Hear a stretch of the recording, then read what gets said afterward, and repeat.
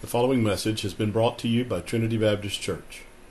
For more information, visit us on the web at trinitybc.org. Matthew chapter 10. Before we turn our attention there, though, I must call attention to one who does not want attention called to himself, but I am thankful for you, Brother Gary Yeldell, for leading us in worship this morning. You know, I volunteered myself to lead, and then Pastor Clay volunteered, and for some reason Pastor Scott said, no, we better seek some more help to lead worship this morning than myself or Pastor Clay. And thankfully, Brother Gary Yeldell was here to lead us in worship. What a sweet time of worship it was as we now turn our attention to the Word of God. I want to begin by calling your attention to a song, probably the most famous contemporary Christian song of my lifetime. I believe, according to Wikipedia, I don't know if you can trust Wikipedia all the way, but generally it seems to give factual information. They record this song as being one of the most well-played, well-known, especially in the secular realm, Christian songs of my generation. It is entitled, I Can Only Imagine, written and sung by Mercy Me. Everyone in the room, I would imagine, has heard this song a multitude of times in your lifetime. The chorus is very profound of that song. The song is a picture of what it may be like someday when we actually stand before God in all of His glory, in the glory and splendor of who He is, of His majesty, of heaven. I can only imagine, he says, what that will be like. Surrounded by your glory, he writes, what will my heart feel? Will I dance for you, Jesus, or in awe of you be still? Will I stand in your presence, or to my knees will I fall? Will I sing hallelujah, or will I be able to speak at all? It's a great juxtaposition. I think I said that $100 word rightly. Juxtaposition, a setting beside one another of two different contrasting thoughts. Will I dance for you, Jesus, or in awe of you be still?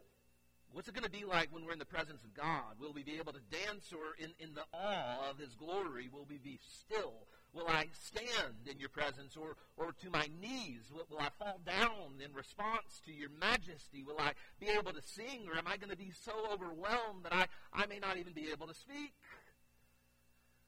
You know, I think our day and age, even believers in the church house in our day and age, we make a lot of dancing and standing and singing, but we know very, very little of sitting still in awe, of falling to our knees, and of not being able to speak at all. To word it in another way, we know much of this experience of worship that we sort of produce, that's emotionally driven, and we know very, very little of what is called the fear of the Lord. Even the terminology there, the title of the sermon this morning, the fear of the Lord, it's a foreign concept to modern-day Christianity, that God would be one who ought to be feared. I fear we've made God so much like us, and we've taken the grace of God and the love of God, which is rightly known through Jesus and what God has done for us upon the cross, and we lighten God, and we make Him to be like us even in our fallenness. And so many people have made God to be this bubble of love and grace and mercy that is there to just overlook all of our wrongdoing, that is there to just grant our every wish and be with us through our every desire, that God has been turned into nothing more than a genie of sorts, nothing more than a tender-hearted grandfather who's there to give every wish to his grandchildren who never do any wrong. And we know little of what it means to tremble before the Lord, to enter His presence with a fear and a trepidation, almost an anxiousness that we know that God is other, that God is greater, that God is far more glorious than we ever deserve to know or experience. And this is much to our demise. It's a horrible thing that we don't fear God, as even the Bible calls us to. You realize if you've read your Bible, all through the Bible, it speaks of fearing God. All through the Psalms and the Proverbs. I thought about reading some of them, but it would take forever just to read a handful of the times that the Bible elevates how right it is that God is one who is to be feared. That God is one who is to be revered. In the passage we're about to read in Matthew chapter 10, if you've been with us, you know Jesus has commissioned his 12 disciples on this first missionary journey, so to speak, before the cross. This isn't the Great Commission. This is the first commission at the onset of Jesus' ministry, and he sent his disciples out to Israel only, and he says, you, as you go forth, are going to proclaim the message, repent, for the kingdom of heaven is at hand. And he gave them a severe warning. He said, as you do it, you will face great, great persecution. And I believe that word was meant for them then and there, but even more so for them in the future, and even in our context, and in a latter day and in day context as well. But the bottom line is, I can only imagine, as they were warned about the severe persecution that was going to come upon them, Jesus saw their faces change from a face of such motivation and excitement about what was to come to fear. To fear of people, to fear of circumstances that they would be caught in. And so Jesus has a word for them regarding really them overcoming their fear of man and rightly developing within their heart a fear of God. The fear of God would actually be a fear that would dispel, would cast out the fear of man. That it's even implied by what Jesus is teaching here, what we're about to read, that if you get a right fear of God, he was telling the disciples, if you get this right fear of God, it's a fear that brings you to peace. It brings you to security.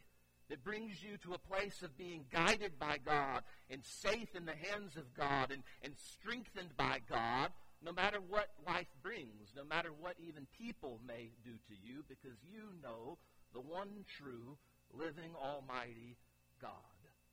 Matthew chapter 10, verse 27, we'll begin reading this morning. Whatever I tell you in the dark, speak in the light, and what you hear in the ear, preach on the housetops. And do not fear those who kill the body, but cannot kill the soul. But rather fear him who is able to destroy both soul and body in hell. Are not 2 sparrows sold for a copper coin, and not one of them falls to the ground apart from your Father's will? But the very hairs of your head are all numbered. Do not fear, therefore, you are of more value than many sparrows. Now, verse 27 is really just a repetition of the commission they were given, that they were to go forth and they were to proclaim what Jesus had told them. What Jesus told them in private, they were to share in public. There is an application here that is powerful to us today that I'm going to just briefly summarize, in that Jesus and Christianity does not call us to secret knowledge. It doesn't call us to an inner select group of those who are in the know on a higher spiritual reality or spiritual plane than everybody else. The message of Christ was, what I have told you in private, you're to go to shout it, proclaim it from the mountaintop, speak it from the rooftop. It isn't a secret knowledge group that was gathered together here. They were commissioned to go and publicly proclaim to all. There is an openness to the Christian faith. Whenever you get a cult that claims a secret knowledge and that is a closed sort of mentality, or even a group or a fraternity of sorts that claims a secret knowledge, and they hold secrets only for the upper tier of their little hierarchy of leadership, beware. It's not of Christ. Christ says, speak it forth publicly, proclaim it aloud for all to hear. There is nothing secret about the message that God desires for humanity to come to know and to understand. And so Jesus tells them, go shout it everywhere, what I have told you. But then he says in verse 28, he says, as you do that, verse 28, do not fear those who kill the body but cannot kill the soul, but rather fear him, fear God, who is able to destroy both body and soul in hell. He's saying, don't go out with a fear of people. Don't be guided and directed in life out of the fear of people and circumstances that prevent you from serving me as I'm calling you to. Don't go and accommodate the message that I've told you to the group of people that you're speaking to based upon what response you think they are going to have to it. He says, no, you speak what I've told you to speak. You declare it boldly. You declare it faithfully. And as you do it, don't fear people, but rather fear God. There are so many scriptures that warn us of the importance of fearing God rightly. Goodness, to read just a few. Proverbs chapter 9 and verse 10. Write that down. There's 40 or 50 of these fear of the Lord verses in the Proverbs. The fear of the Lord, it says, is the beginning of wisdom, and the knowledge of the Holy One is understanding. The fear of the Lord is the beginning of wisdom, and the knowledge of the Holy One is understanding. Psalms 14:1 says it's the fool who said in his heart, there is no God. That if you come to rightly know God and rightly understand God and therefore rightly fear God, it is the beginning of living a life of wisdom, the beginning of living a life of true value and true purpose, the beginning of understanding. Hebrews chapter 12, just read one more for you, verses 28 and 29. That song that was just sung is based heavily upon this passage. Therefore, since we are receiving a kingdom which cannot be shaken, it says, let us have grace by which we may serve God acceptably, with reverence and godly fear, for our God is a consuming fire. If I were to ask you as you walked in the door this morning, tell me something about the God that we serve, the God that we're about to sing to, the God whose word we're about to read, I would venture to say, not even myself, none of us would have said, our God's a consuming fire. We would have all, in one right sense, but also in a flawed sense because of the way we misconstrue the reality of his consuming fire nature, we would have all said, oh, God's a God of love. God is love. God is grace. God is mercy. We love the God of grace and mercy, and we don't know what to do with a God who is a God who says, I am a consuming fire. And in Hebrews 12, what we just read, it says there's an acceptable way to serve God, and that implies that there's also a way that is not acceptable. And what is the acceptable way? The acceptable way to serve God is with a godly reverence and a godly fear. Reverence and godly fear. Jesus is warning his disciples, don't be so filled with the fear of men, but rather fear God. And what I want us to see this morning in the time that we've got left is that he gives us some reasons why we ought to fear God, or even how we ought to rightly fear God. That Jesus points us to some attributes of God and the expressions that he gives to us about some sparrows and the hair on our head. I want us to look through these and just consider personally, privately, individually, that thought within your own heart, do I rightly fear God? Do I have this sort of fear of God that Jesus is commending here that makes it where I don't fear man? That makes it where I am at peace in God no matter what life circumstances are. You know, I was sitting in my notes, but just thinking, it was laid upon my heart earlier, even driving to church, just thinking about raising kids and the difficulty of raising kids and how you can do so many things right and kids turn out to love the Lord or not love the Lord, and do so many things wrong and kids turn out to love the Lord. There's just not a magic formula, but what I think is definitely true is that you must instill in your children the fear of God. And just thinking of families I know that are so centered on behavior management, and it's all about how you behave and how others think and what others will view you as. And pastors, I believe, can be the worst at this because we're living in a fishbowl, but there's such a pressure that, well, they're watching and people are watching, and the reality is, no, God is watching. like what must be instilled in them and what ought to be instilled within our hearts is the awareness of Almighty God who is present always in our lives. The fear of the Lord is the beginning of wisdom, and the knowledge of the Holy One, the beginning of understanding.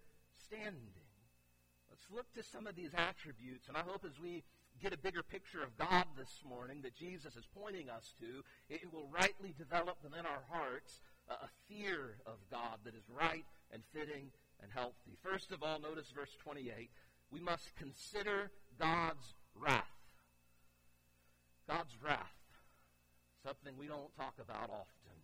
As little as we talk about the fear of God, we talk about the wrath of God. It's not a popular subject in modern-day Christianity, and yet the Bible speaks often of God's wrath, as Jesus does in verse 28 when he says, don't fear those who can only kill the body, but fear him, fear God, who is able to destroy both soul and body in hell. The reality that God is the eternal judge of all humanity, that God is the one before whom everyone will stand someday. And to understand the Bible's teaching that God is a holy God, that God is just in all that he is and in all that he does, that God is perfectly righteous by his very nature. He is the definer of what is right, what is holy. He is holy. Holy, holy, holy is the Lord God Almighty. It is not that God will someday judge us by an external standard that we must meet. No, he's judging us by his very nature. It's immutable. It's unchangeable. And to understand the wrath of God, what that means is that because he is holy and he is just and he is immutable, he is unchanging, that when that which has rebelled, all humanity is born in sin because of the sin of Adam and Eve, and we're wicked. Just look around. Just look within your life. We've all sinned and fall short of the glory of God. When sinners come to relate to a holy God in their sin, what the relationship is described as is wrath from God. That God has a righteous indignation towards that which is sinful, towards those who are sinners, meaning that there is eternal judgment even that he must pour out upon you and me. That God is the one before whom all will someday stand accountable. And in that day of reckoning, he, if he's righteous, will do what is right. And he will condemn sinners and their sin to eternal damnation. And that is what Jesus is pointing us to here, that reality that what can man do? Man can only kill you physically. But God is the one who not only has brought about the first death because of sin, but the second death, eternal damnation. He is the one who can kill both body and soul in hell. Nahum chapter 1, verses 2 through 6, listen to the word of God.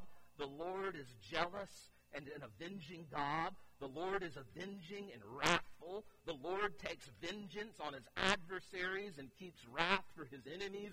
The Lord is slow to anger and great in power, and the Lord will by no means clear the guilty. The mountains quake before him, and the hills melt. The earth heaves before him, and the world and all who dwell in it. Who can stand before his indignation? Who can endure the heat of his anger? His wrath is poured out like fire, and the rocks are broken into pieces by him. Isaiah 26 and 21, for behold, the Lord is coming out of his place to punish the inhabitants of the earth for their iniquity. And the earth will disclose the blood shed on it, and will no more cover its slain. Romans chapter 1 and verse 18, for the wrath of God is revealed from heaven against all ungodliness and unrighteousness of men, who by their unrighteousness suppress the truth. Romans chapter 2 and verse 5, but because of your hard and impenitent heart, you are storing up wrath for yourself on the day of wrath when God's righteous judgment will be revealed. We don't read those verses well enough. And the reality is, if we don't understand the wrath of God, we will never understand the grace of God and what he truly poured out upon Jesus when Jesus became sin for us, he who knew no sin, that we might be made the righteousness of God in him. You will not know the love of God that we'll close with in a moment until you rightly understand the wrath of God. That God is holy and God is just, and we are not holy and we are not just,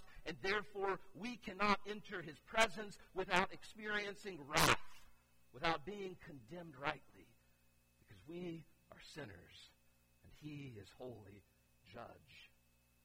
Do not fear him who can only kill the body, but fear the one who is the consuming fire, who can destroy both body and soul in hell.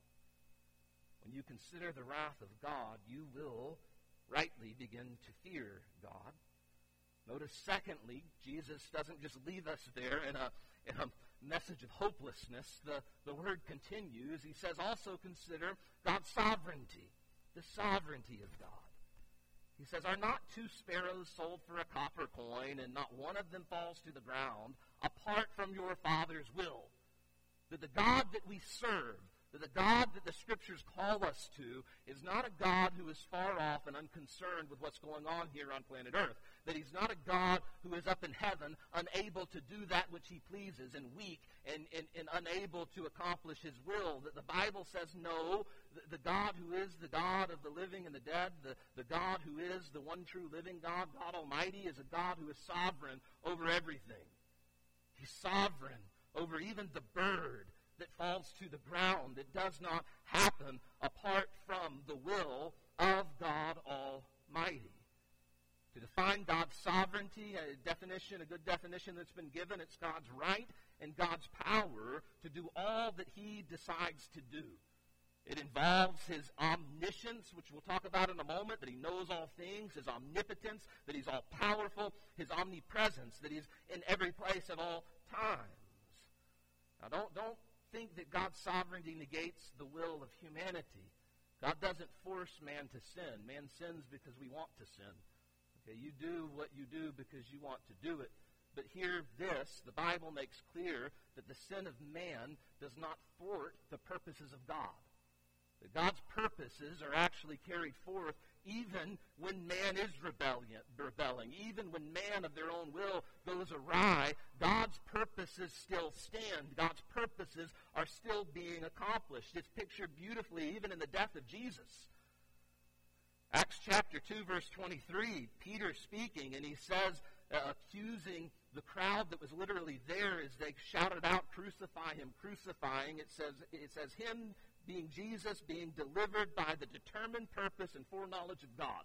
So God had planned this thing, that his son would be crucified to bring about the redemption of all who would turn to him by faith. It was according to the determined purpose and foreknowledge of God, and yet he looks to them and he says, yet you have taken him by lawless hands and have crucified him and put him to death.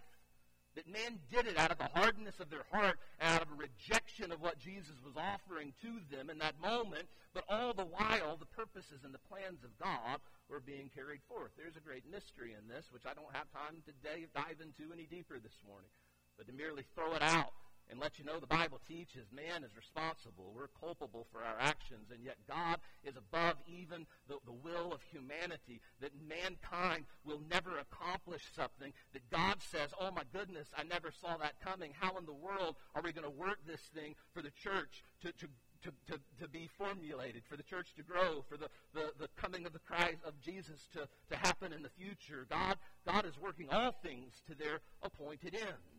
A few Bible verses. Write Psalm 115 and verse 3 down. Our God is in the heavens. He does all that he pleases.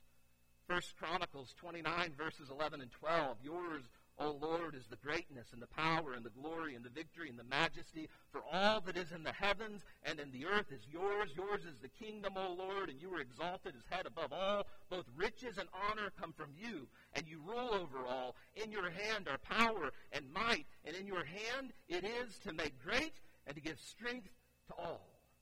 Daniel chapter 4 and verse 35. All the inhabitants of the earth are accounted as nothing, and he does according to his will among the hosts of heaven and among the inhabitants of earth, and none can stay his hand or say to him, what have you done?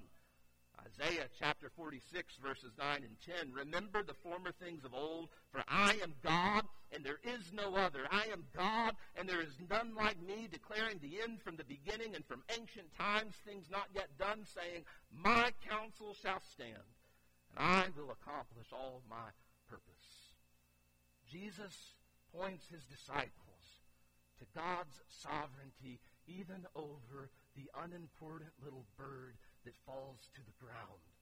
And it did not happen apart from the will of the Father. And it is meant to produce a fear within the heart of the disciples and awe at the glory of God and His majesty and His sovereignty, that nothing escapes Him, and that nothing will overcome Him, and that nothing will catch Him off guard, and that nothing will happen where God will say, oh my goodness, I can't fulfill the purpose that I had now because they did this or they did that. No, our God is a sovereign God. When you come to see the sovereignty of God, you will begin to fear God rightly. Notice, thirdly, the omniscience of God. That our God is omniscient, meaning omni, all, science, meaning knowledge. Our God is all-knowing. Jesus tells them, and He says, you know the number of hair on your head right now? Some of you, that's not hard. I can tell you the number. No, I'm going to get in trouble. The number of hair on your head right now. Is it hair or hairs? God knows, disciples. You don't know it because you're finite, you're limited. But your Heavenly Father, God knows such minute details about everything. There's literally nothing that God does not know in life, in your life, about you or about even tomorrow. To understand the omniscience of God, that God knows everything. 1 John 3 and verse 20, it says that even if our hearts condemn us, God is greater than our hearts, and He knows all things. Turn to Psalm 139. It's one of the most beautiful psalms in our Bible. Go ahead and turn there. I want you to lay your eyes upon it. Psalm 139.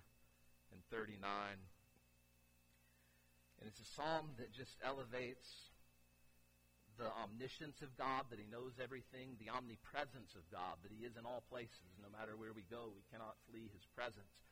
And it's a right heart expression of David, honestly in the fear of the Lord, and in an utter amazement at the omniscience and the omnipresence of God. It says, verse 1 of Psalm 139, Lord, you have searched me and known me. You know my sitting down and my rising up. You understand my thoughts afar off, and you comprehend my path and my lying down, and are acquainted with all my ways, for there is not a word on my tongue. But behold, O Lord, you know it altogether. God, you know everything. I don't know what you're going through this morning. I don't know what trial or burden it is that you're facing. I don't know what secret sin it is that you're hiding, but God does. God is omniscient. God knows the word on our tongue before it is spoken. Verse 5, you have hedged me behind and before and laid your hand upon me. Such knowledge is too wonderful for me. It is high. I cannot attain it. Where can I go from your spirit, or where can I flee from your presence? If I ascend into heaven, God, you are there. If I make my bed in hell, behold, you are there. If I take to the wings of the morning and dwell in the uttermost parts of the sea, even there your hand shall lead me, and your right hand shall hold me. If I say, surely the darkness shall fall on me, even the night shall become as light about me. Indeed, the darkness shall not hide from you. But the night shines as day. The darkness and the light are both alike to you. Such knowledge is too wonderful for us to realize God knows it all the time. That God sees it all the time. When you consider the omniscience of God, you will begin to rightly fear Him. Notice, fourthly and lastly, not only do we think of God's wrath and His sovereignty and His omniscience, but lastly, most amazingly, verse 31, we also must consider God's love. He says, God can destroy both the body and soul in hell. And by the will of the Father, not even a bird falls to the ground and He doesn't know it. And He knows even the number of hairs on your head right now, so He knows everything there is to know about you. But then He closes this little section by repeating the command, do not fear. Don't fear people. Don't fear circumstances. Why? Because you are of more value than many sparrows. Now he's speaking about God being the one who determines value. You are of more value to the God whom I'm calling you to fear, to the Father, than many birds of the air that he's already said a little while back. God takes care of the birds of the air and the lilies of the valley. He's going to watch after you. He's going to care for you. He says, don't you realize that not a bird falls from the sky that is not of the Father's will? You are of more value than they are. His eye is on the sparrow. No, he watches me.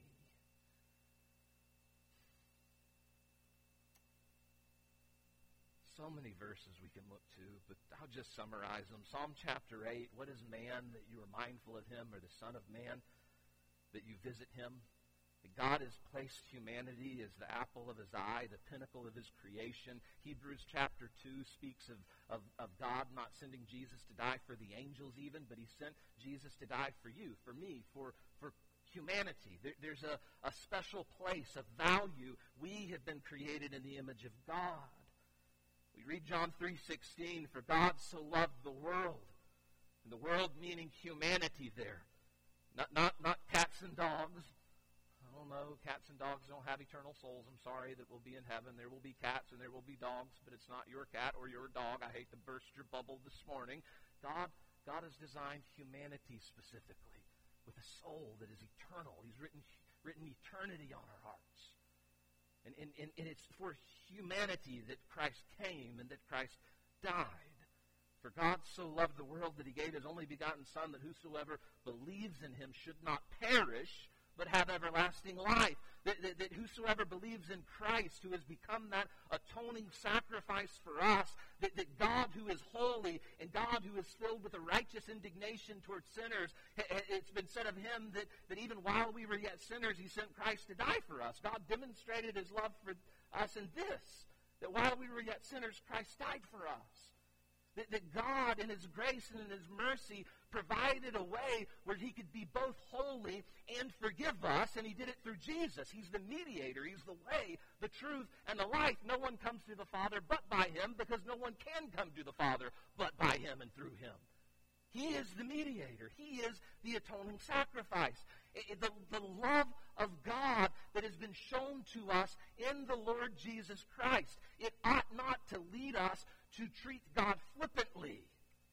It ought not to lead us to make God out to be this big bubble of love that we can come to get our ticket into heaven and then go about and live our lives however we want to in disobedience and sin and in wickedness. He says in Romans 6, shall we continue in sin that grace may abound? God forbid. How shall those that have died to sin live any longer therein?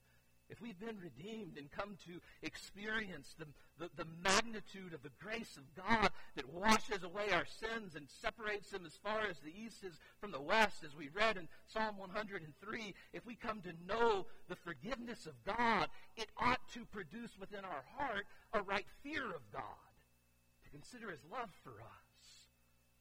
One of the mystery passages of dealing with the fear of God has always been Psalm 130 and verse 4. And it says, but with you there is forgiveness, that you may be feared. But with you, God, there is forgiveness, that you may be feared. Now we want to think, with you, God, there is forgiveness, that you may be loved and cherished. Or we might word it, with you, God, there is judgment, that you might be feared. But the psalmist writes, no, God, with you there is forgiveness. And that if we rightly understand the forgiveness of God, it leads to the fear of God. We think of the fear of God wrongly. We think of fear in its fallenness. We think of fear like we fear the boogeyman, like we fear death even, like we fear other people. But the fear of the Lord is something far greater than that. It's hard to define, but we know it by experience. The fear of the Lord that is a right understanding of his holiness, of his omniscience, of his sovereignty, of his love for us, that captivates our heart and our attention, that leads us to live with an ever present awareness of his presence, that he is there, that he is sovereign over everything and every person that we come across, every circumstance that comes our way, that his word is to be cherished and obeyed because he is holy and just. Even though he is gracious and merciful, we rightly fear him, acknowledge him in our living, that we set out to follow him, to obey him, to serve him. The feeling of amazement and reverential awe, of almost a disbelief at how unbelievable it is that he could love us as he does, a feeling of nothingness before someone so magnificent and glorious, that is the fear of the Lord. That we are called here not to fear people, but to fear God. And that when we consider God's love, we rightly will come to fear him when we know his love rightly through Christ. Isaiah chapter 40 and verse 18 says, "To whom then will you liken God? Or what likeness will you compare to him?" You know, I've never been to the Grand Canyon. It's on the bucket list. But I have been to the Grand Canyon of Yellowstone. And it's not quite as large of a hole in the ground, but it's a pretty big hole in the ground. And there's a beautiful river, the Yellowstone River, that has a couple of waterfalls, the biggest of which flows right there into that canyon. And I can remember as a teenager standing before that big hole with that waterfall way, way, way off in the distance and seeing trees that I knew were great, great trees that looked like little ants all speckling the sides of this canyon. And before something so much bigger, so much other than me. Like I remember in that moment having that sense of awe. That in that moment you feel like you're this big, but it's not a bad thing. It's a good thing. Because you're just overwhelmed at the magnificence of what you're seeing, at the beauty of the landscape that's before you. And I can remember we went on a little hiking trail along one of the sides of that canyon that would go down into the canyon a little bit. And I can remember not being afraid of the canyon like I would think of being afraid of someone attacking me. I knew that the canyon was solid. I knew the pathway was secure. But there was a little bit of trepidation in my heart. There was a little bit of a carefulness because I knew this canyon was dangerous, even though it was so beautiful and glorious in what I was seeing. And as I would go down the pathway, I knew it wasn't something to do flippantly. I didn't run and jump and get off the trail. I knew I should stick on the trail because there is danger to go left or to go right off the trail. This is the way I go. And in the walk, as I think about all that was in my heart and my mind in that moment, I think it correlates so well to what the fear of God is. It's not that, oh my goodness, God's going to get me. God's out to condemn me. God's out to trick me. It's not that God is moody and capricious and up there seeking to condemn humanity. No, God is the same yesterday, today, and forever. God's a God who is righteous and holy and just, but he's also a God of grace and mercy and salvation and great love towards us. And he's constant. He's given us the way, and he's given us his word. I don't have to question what he desires of me. He's told me. He's shown me the way. He is the light. But when I go towards him, just as I walk through that pathway in that canyon, there's a little bit of a fear, a right fear, that's not burdensome, but is actually, it's exhilarating. It's filled with joy. It's filled with awe and amazement, a reverence of the landscape before me, a reverence of God Almighty who has chosen me and called me to be his son, to be his child, to live for him, to serve him, the fear of the Lord. It's a fear that was filled with joy and peace, a fear that captivated my heart and my mind, a fear that demanded my attention, a fear that guided my every step. Jesus says to his disciples, "And do not fear those who kill the body, but cannot kill the soul. But rather fear him who is able to destroy both body and soul in hell. Are not 2 sparrows sold for a copper coin, and yet not one of them falls to the ground apart from your Father's will? But the very hairs of your head are all numbered. Do not fear, therefore. You are of more value than many sparrows. Heavenly Father, we thank you for you being the great God Almighty that you are. Lord, loving us as you do, providing a way for us as you have through Christ to know you, giving to us your word that we can understand your commandments and know, Lord, not only what is glorifying to you, but what is best for us and the commandments that you have given. Lord, as we come to worship you and as we leave this place even to worship you for the days that lie ahead this week, Lord, may we do so with acceptable worship and reverence and in godly fear. Lord, if there be any here that need to repent of sin because they've been living as if you don't see them, if they're not in this house, Lord, I pray that they would fall under conviction, that they'd repent and confess and find you are gracious and merciful, faithful to forgive them of their every trespass. Lord, if there be any here that have never turned to you, be any here who have been the fool who says there is no God, and yet you are showing yourself to them even now in this moment, and they've never felt your presence, your weightiness, your glory as they are feeling it now through your word and your spirit. Lord, may they repent and believe. May they turn to Christ and find he is the one who can save and